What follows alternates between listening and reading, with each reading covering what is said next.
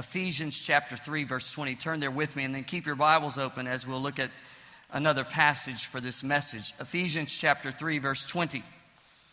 It says, "Now all glory to God who is able." Aren't you thankful that He is able?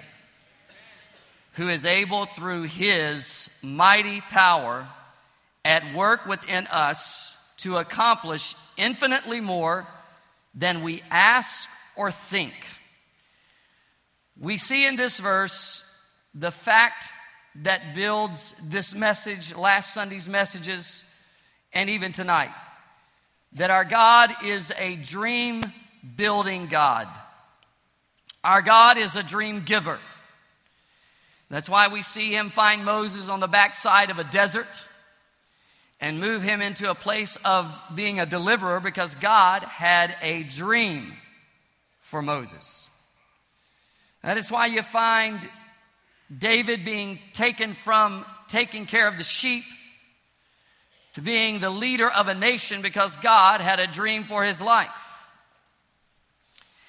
God placed Esther in the palace because God had a dream for her. God has a dream for you. God knows where you are. God knows how to place you where you need to be, equip you with the power that you will need to realize His vision, His destiny for your life. Erwin McManus has written a book called Wide Awake, and I recommend it. He says of dreams that dreams are a portrait of our longings, or a product of our longings, a portrait of our potential, and a promise of our future. That's the power of dreams. As we study the way God has made our minds, we see the capacity to imagine and to envision incredible things. There are really, if you study science, no limitations on your mind's ability to dream. So there's really no limits to the imagination, but there are often limits on our thinking. And that is the reason for today's message. There has to be a word of encouragement for the day that our dream grows dim. Those times where Satan wants to downsize the dream, where our dream begins to shrink to the size of our circumstance. We need a word of encouragement, because at times we will feel like Moses, who knows God has given a dream, but he's facing the Red Sea with the complaining nation behind him. Like Abraham, who is going to the top of Mount Moriah, a knife in one hand, his son's hand in his other, and they're going to a place of sacrifice, and it appears that he would have to sacrifice his son, through whom the dream would be realized. The dream can grow dim, like it did for Paul when he was shipwrecked, snake-bitten. The dream in your life can grow dim, as it did for David when he was running from Saul. David had been anointed king, and yet he's hiding out in caves. They're on mountainsides, drinking the brackish water from a mountain stream, having to wonder, why is this happening? This is not the way I expected the dream to unfold. At times we have to get into that pit with Joseph and into the prison and figure out, how do you hold on to the dream when Satan is trying to eclipse your dream? No dream has ever been realized without adversity. No one has ever done anything of significance without doing it uphill against the adversity and resistance of the enemy, to try and downsize, reduce, restrict, and eclipse the dream. I want to show you today that there is power in God to remind you, it's just an eclipse. It will soon pass. Your dream will be reality.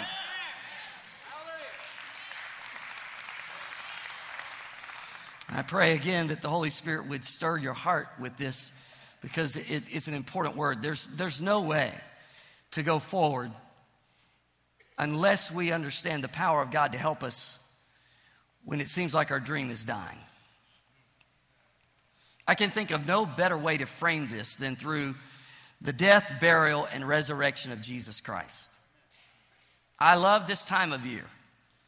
I would love to preach on the death and resurrection of Jesus Christ every week.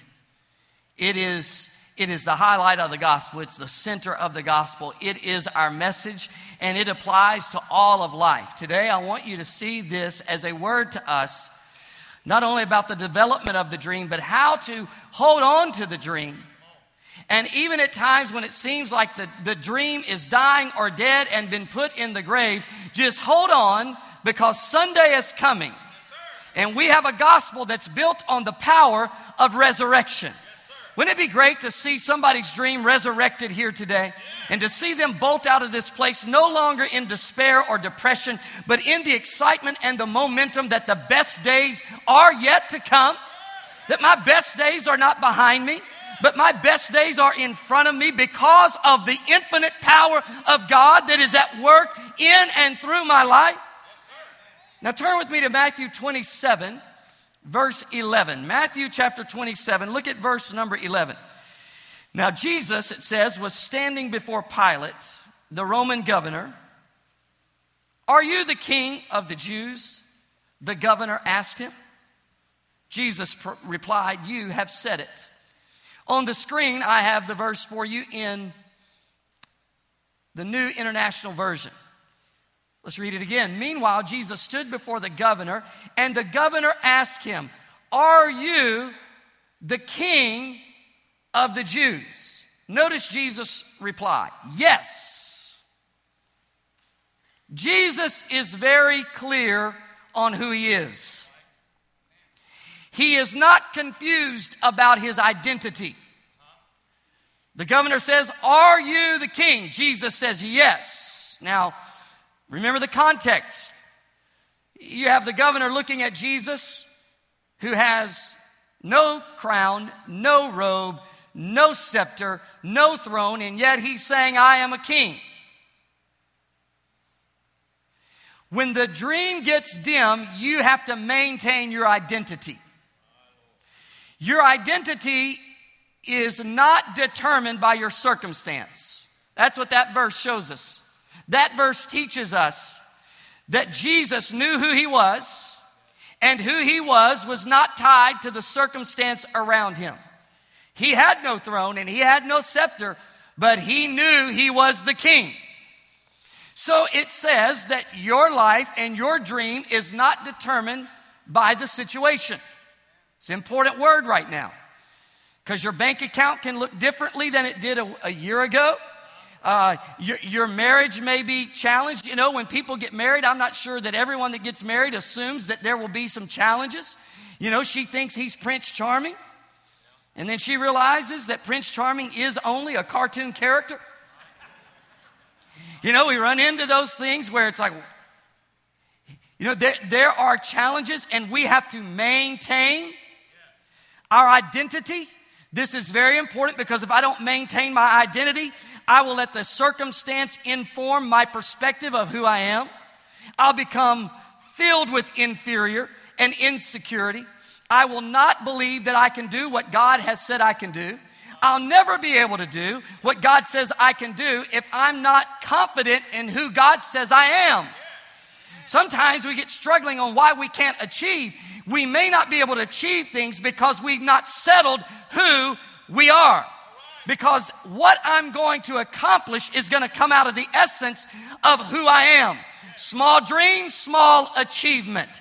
Inferior and insecure about who I am, I'm not going to apprehend the moment of destiny that will unfold before my life. You've got to maintain your identity. You are not the sum total of your bank account. You are not the test score. You are not what somebody says about you. You are not defined by the moment, the situation, or the circumstance. You are, in fact, who God says you are. Do you know who God says you are? Now, let's get strategy here today. Let's make it helpful in everyday life. I believe the strategy in maintaining our identity is to make sure we have a constant intake of the Word of God. If the Word of God is coming into my soul, that informs my perspective of who I am. If I'm not having a devotional relationship with God through His Word, then I'm an open game it's open season for the devil on my mind and my heart to fill me with insecurity and inferiority, to confuse who I am. So take in the Word of God. Build an affirmation program for your mind by the Word of God. Quit waking up every day letting the devil define you. Let the Lord define you.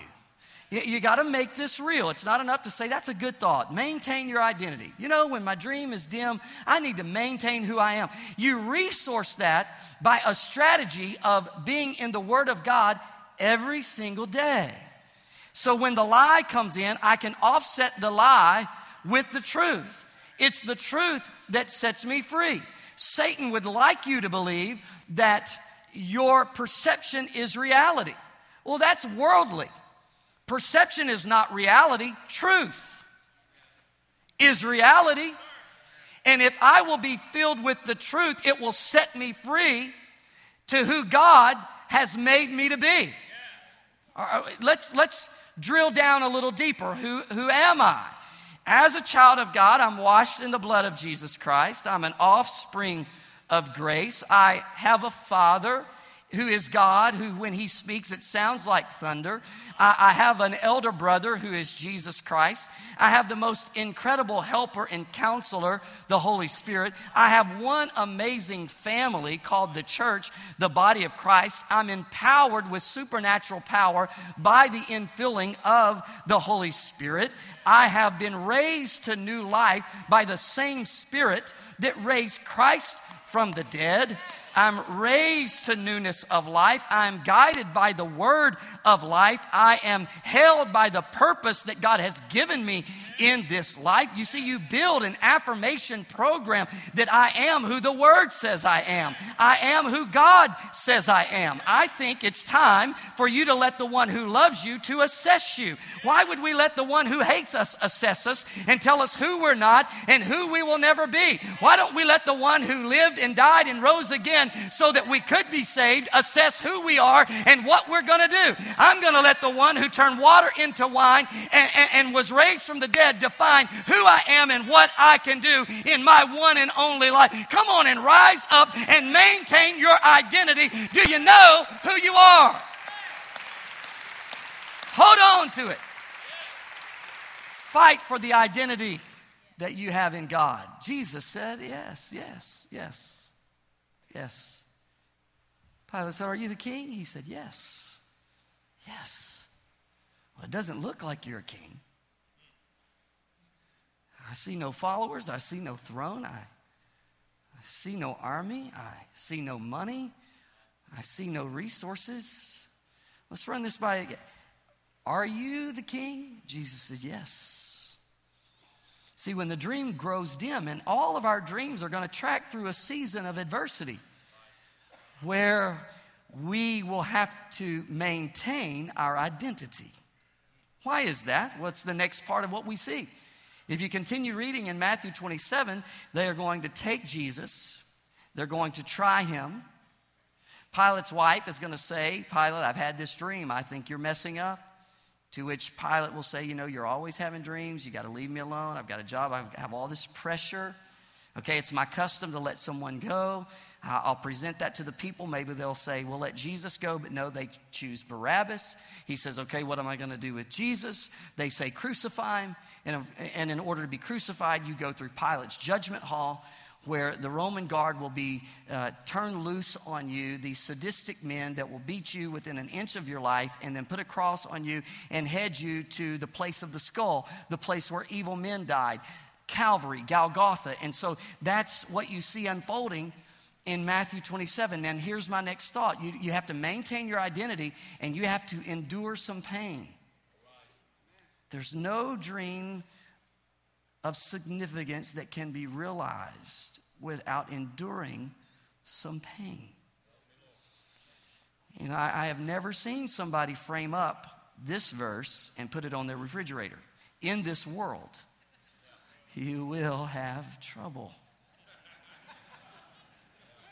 Or what James wrote, count it all joy when you're being tempted and tested. And who wants to commit that to memory? But maybe it's one of the most important things we could remember, because no dream is realized without a fight and without enduring the pain. I want to talk about this. Sometimes we have to go through it in order to get to it. I'm after the dream, but I'm going to have to go through some things in order to get to the reality of God's mission and dream. Jesus said that for the joy that was set before him, he endured the cross. When a woman gives birth to a baby, there is a lot of pain. And she goes through it in order to get to it, and that is the blessing of having a baby. I'm telling you, I remember when we had Ryan, and Kelly and I are thinking a lot about Ryan. He's just turned 18. We're in that season saying, oh, God, help us. This is hard. We've relived those moments of being in that hospital, Jefferson Regional Medical Center. Went in on a Wednesday. They induced labor, and things got really intense about 5 o'clock that afternoon, and in walked the man who was going to do the epidural. You know, those people are from God. See, I had already really made a huge mistake. That graph thing that was watching those contractions, it started shooting up off the page, and I said, Kelly, does that hurt?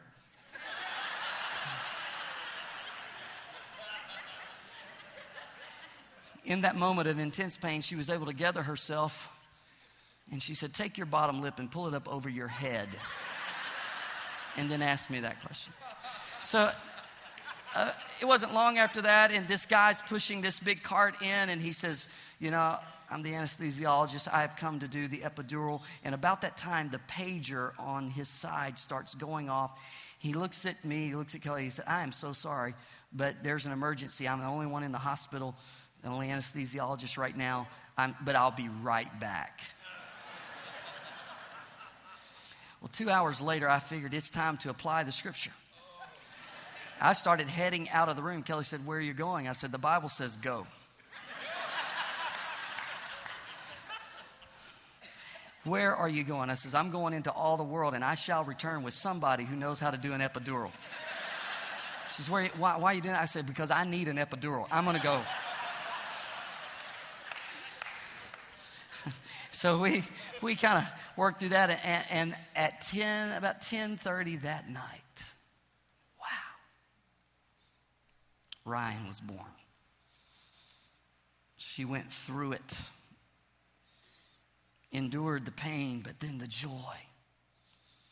You see, sometimes, I think it's T.D. Jakes that I heard say this, can you stand to be blessed? Work with the terminology of that.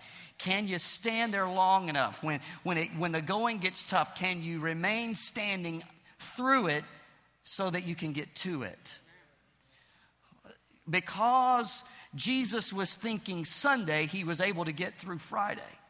Here's the strategy. If the strategy in maintaining identity is being informed constantly by the Word of God, then the strategy in enduring pain to get to the dream is attaching your mind to the future hope so that we never forget the present power of future hope. Present power of future hope.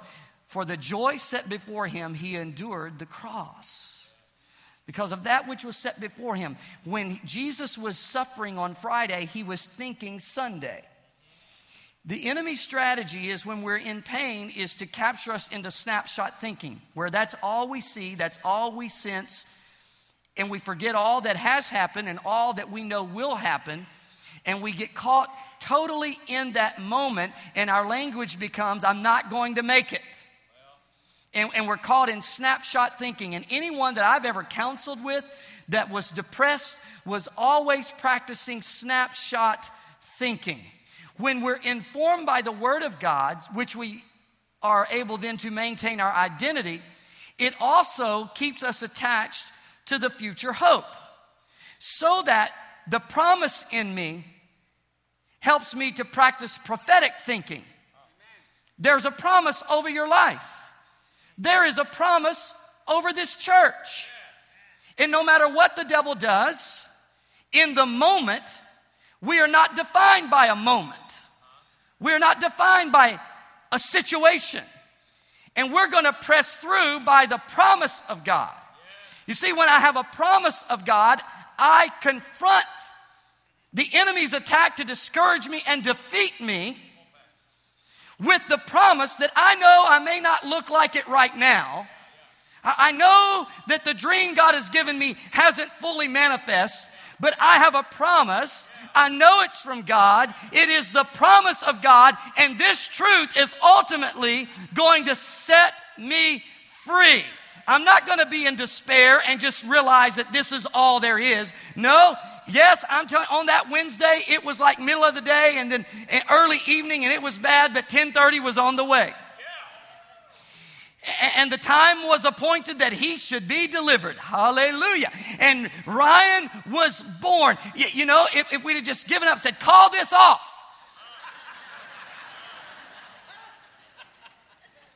I wouldn't have gotten to know this gift in my son Ryan. I wouldn't have the stories that I could keep here all day telling you. I'm so glad we had some go through it. Everybody says, I need a breakthrough. I need a breakthrough. Oh, do a sermon on breakthrough. Do a series on breakthrough. Preach the whole year on breakthrough. I'm ready for my breakthrough. Here's the word of God. You have to have some go through in order to get to the breakthrough.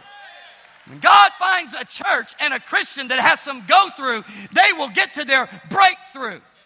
See, you learn it's Friday, but Sunday is coming. And so I'm going to think Sunday even though it's Friday. You see, a submarine, as it goes down, the deeper it goes, the more pressure there is on the outside. And if there's not something on the inside to counter that pressure, the pressure on the outside will collapse the submarine, and everyone on the inside will die. So as it goes deeper, as it goes down, as it goes into the depths of the darkness, and the pressure intensifies on the outside, they have this ability on the inside to increase the pressure so it counters the outside pressure, and everyone on the inside is doing just fine. When you take the word of God in your heart, you are living by the promise and not by the circumstance. And the promise in you rises up and offsets the pressure on the outside. Your dream may go down and it may get dim and it may get dark. And we do walk through the valley of death, but we are walking through. We're going to come through. And now I'm to the third part of the message. Jesus rose again. The submarine will ultimately come forth. Your dream may go down and it may get dim, but because you have power on the inside to offset the pressure on the outside, you live through it until you break to it. And you come forth. Weeping endures for the night, but joy comes in the morning. The seed gets put in the ground and it dies. But it's not over. Just wait a little while, because it shall come forth. So, maintain your identity, endure the pain, and then wait for the resurrection. Because it's on the way. Your dream will come true. Interesting. There's something to call all of these different days around the crucifixion and resurrection, but the middle day. We have Ash Wednesday, Monday, Thursday, Good Friday, and Resurrection Sunday. We hadn't come up with anything for Saturday, the middle day, the in-between day, when I am waiting. On the one hand, I have the pain of the circumstance, and on the other hand, I have the promise. But I'm in the middle. I'm waiting. That's where you insert what Paul teaches us in Philippians. God is faithful, and He will finish what He started. See, I will live by the word, or I will live by circumstance. God is faithful, and He will finish what He started. Listen to these words. This comes from James. If I don't grow weary, where I tend to grow weary is not on Friday because it's so intense, I rise to the occasion. It's not on Sunday because everything's happening on Sunday. I tend to grow weary on Saturday when I'm waiting. Be not weary in well-doing, because you shall reap. Interesting words there that take you back to agricultural terms. You put the seed in the ground, and then if you wait and you work it and you don't grow weary, you shall reap if you faint not. It's a good word to remember. So what is that? What's the strategy? Let's go over strategy. Maintaining identity is through the constant intake of the Word of God. Strategy for enduring pain. What is that strategy? It is not only taking in the Word, but practicing promise thinking. Not snapshot thinking. I have a promise over my life, and my life is more than just what's happening right now. So I hold into that. What is the strategy for Saturday? Here it is. You can't lose if you refuse to quit. Don't quit, and you can't lose. God will finish what He started. That's the truth of God's word. You will reap if you faint not. That's the truth. So, don't quit. You can't lose. So I'm going to deal with Saturday by a principle. Don't quit. Because on Saturday is when I'm tempted to quit and go home. Don't quit, and you can't lose. There's a lot of baseball starting to happen, and it's going to come on us strong now. And life is a lot like baseball. Life is the pitcher, you are the batter, and the devil is the umpire.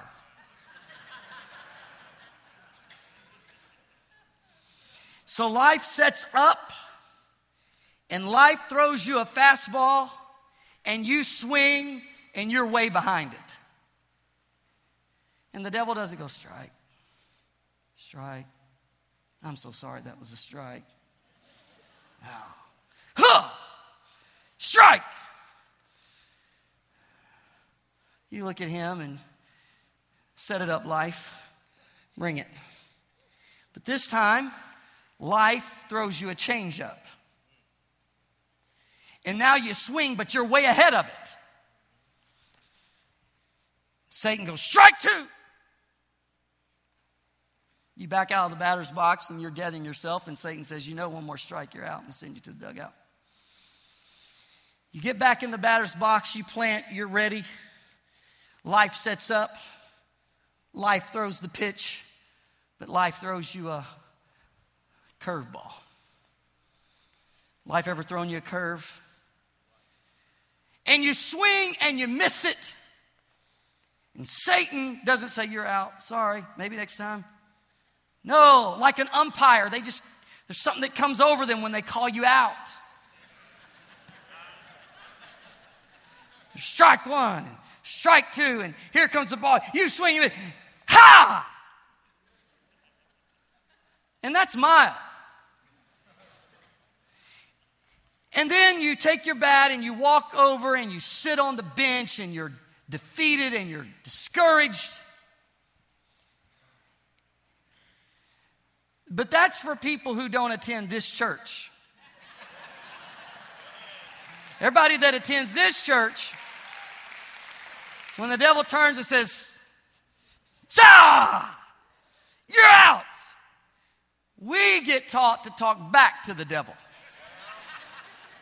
And we say, "I don't think so. It's my ball, it's my bat, and my Father owns the field.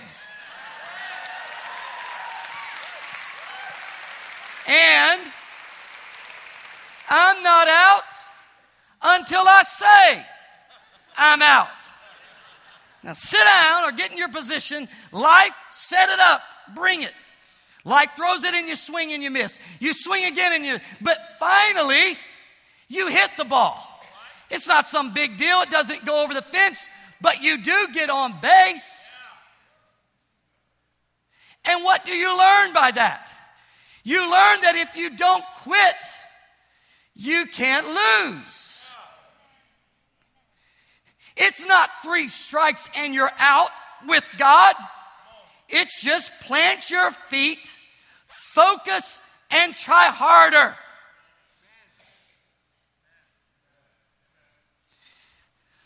When the dream is dim, you have to adapt. I'm going to close with this. Here's what Gandhi said. Adaptation is not imitation. It is the power of resistance and assimilation. So you get into the batter's box, and now things aren't going real well, so you adapt. Life keeps throwing different things, and you're not doing real well, but you adapt. What is adaptation? It's not imitation. You don't become like the culture. No, that's not what Daniel did. That's not what Esther did. You adapt, which is the power of resistance. That's where you say to the devil who's giving you all this negative talk, you don't define the rules of the game. You don't tell me when I'm out.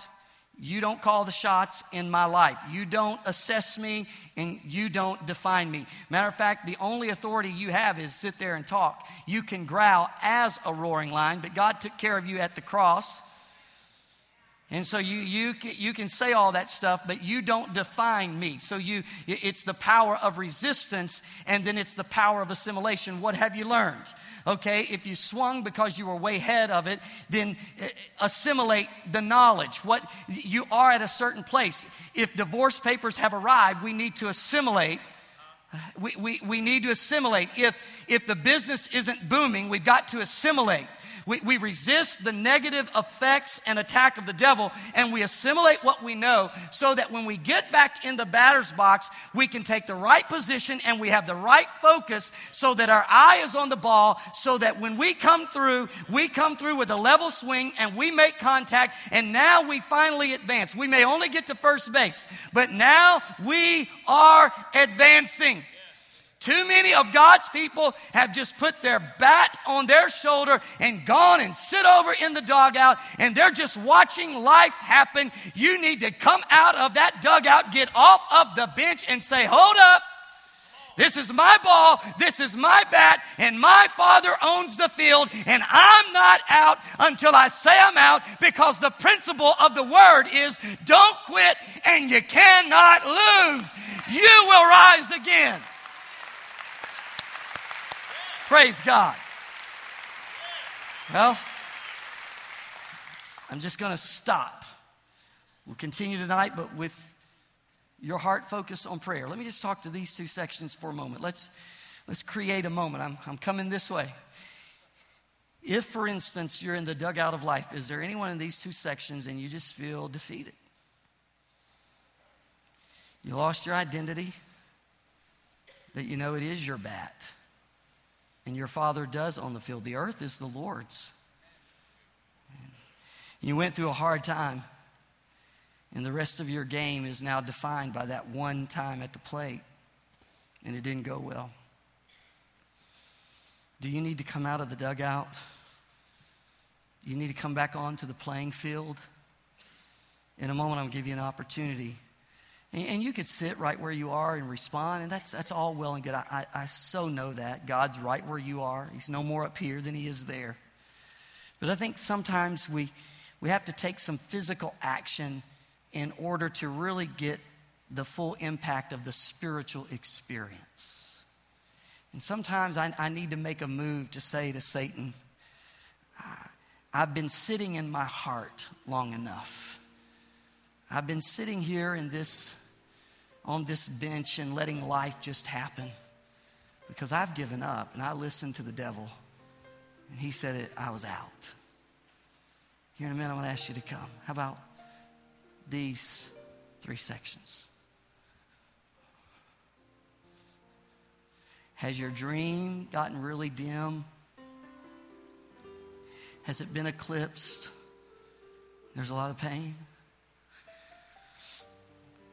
Sometimes you just got to get up and make a move. God bless you. Just kneel right here. It's a new day. I just need to make a move. It's not because of who I am or what I've done. It's because of who He is. He's the author and the finisher. Some of us started so well and the game was happening. I mean, we were doing very well. But we went into a slump. And now it just seems that life is not anywhere close to the dream. And I'm sitting on the bench of life, and my dream has shrunk to the size of my circumstance. I'm just a loser. That is such the talk of the devil. I reach to you. I fight. I fight for your dream. Like a coach, I want to say, okay, batter up. The Holy Spirit says, take the bat, get up there.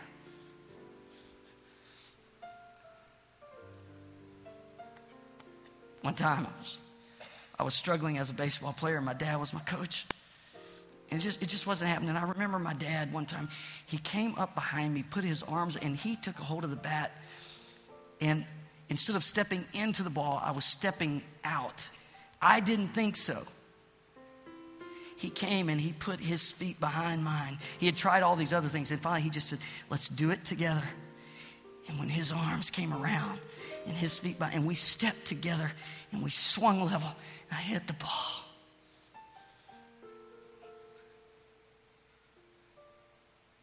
And that races into my mind right now. That's the role of the Holy Spirit. He says, come on, get back in the batter's box and I'll empower you. I'll empower you. If the Holy Spirit is drawing these, is He drawing you? If so, just come. It's time to dream again. It's time to dream again. Come from one side of this place to the other. Come.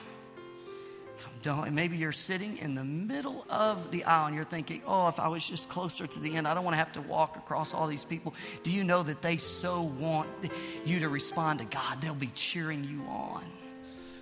It's not a bother. They're wanting you to respond because we've all had to respond. Come on, the dream is dim. It could be a family. It could be a job situation. It could be something going on with your kids. Come today. Come today.